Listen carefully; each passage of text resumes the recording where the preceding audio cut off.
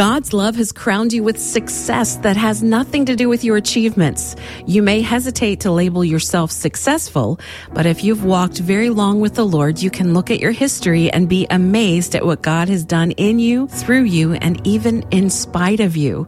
As a shepherd boy, David could have never imagined what God would do with his life. But as king, he looked back and said to God, "Who am I, Lord God, and what is my family that you have brought me this far?" David saw his own success and was astonished. Sometimes we measure our success by what we've done or where we came from or who our family is.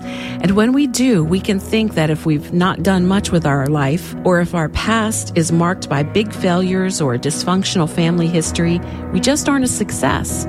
But the God who loves you has given you success that has nothing to do with your performance, your past, or your pedigree. You may not be the king of a nation or the CEO of a company.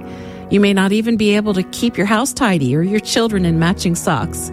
You may have a failed marriage or be unemployed, but like David, you have been granted success by your loving God because he has brought you so far. When you can look deeply into your own soul and humbly ask, "Who am I that you have brought me this far?" you are beginning to grasp the kind of success you have been given. When David considered what God had done in his life, he said, "You have looked on me as though I were the most exalted of men." David got it. He understood that success isn't something you achieve. Success is believing the reality of who God is and what he says about you. Ask God today, "Who am I that you have brought me this far?" And then listen for his voice.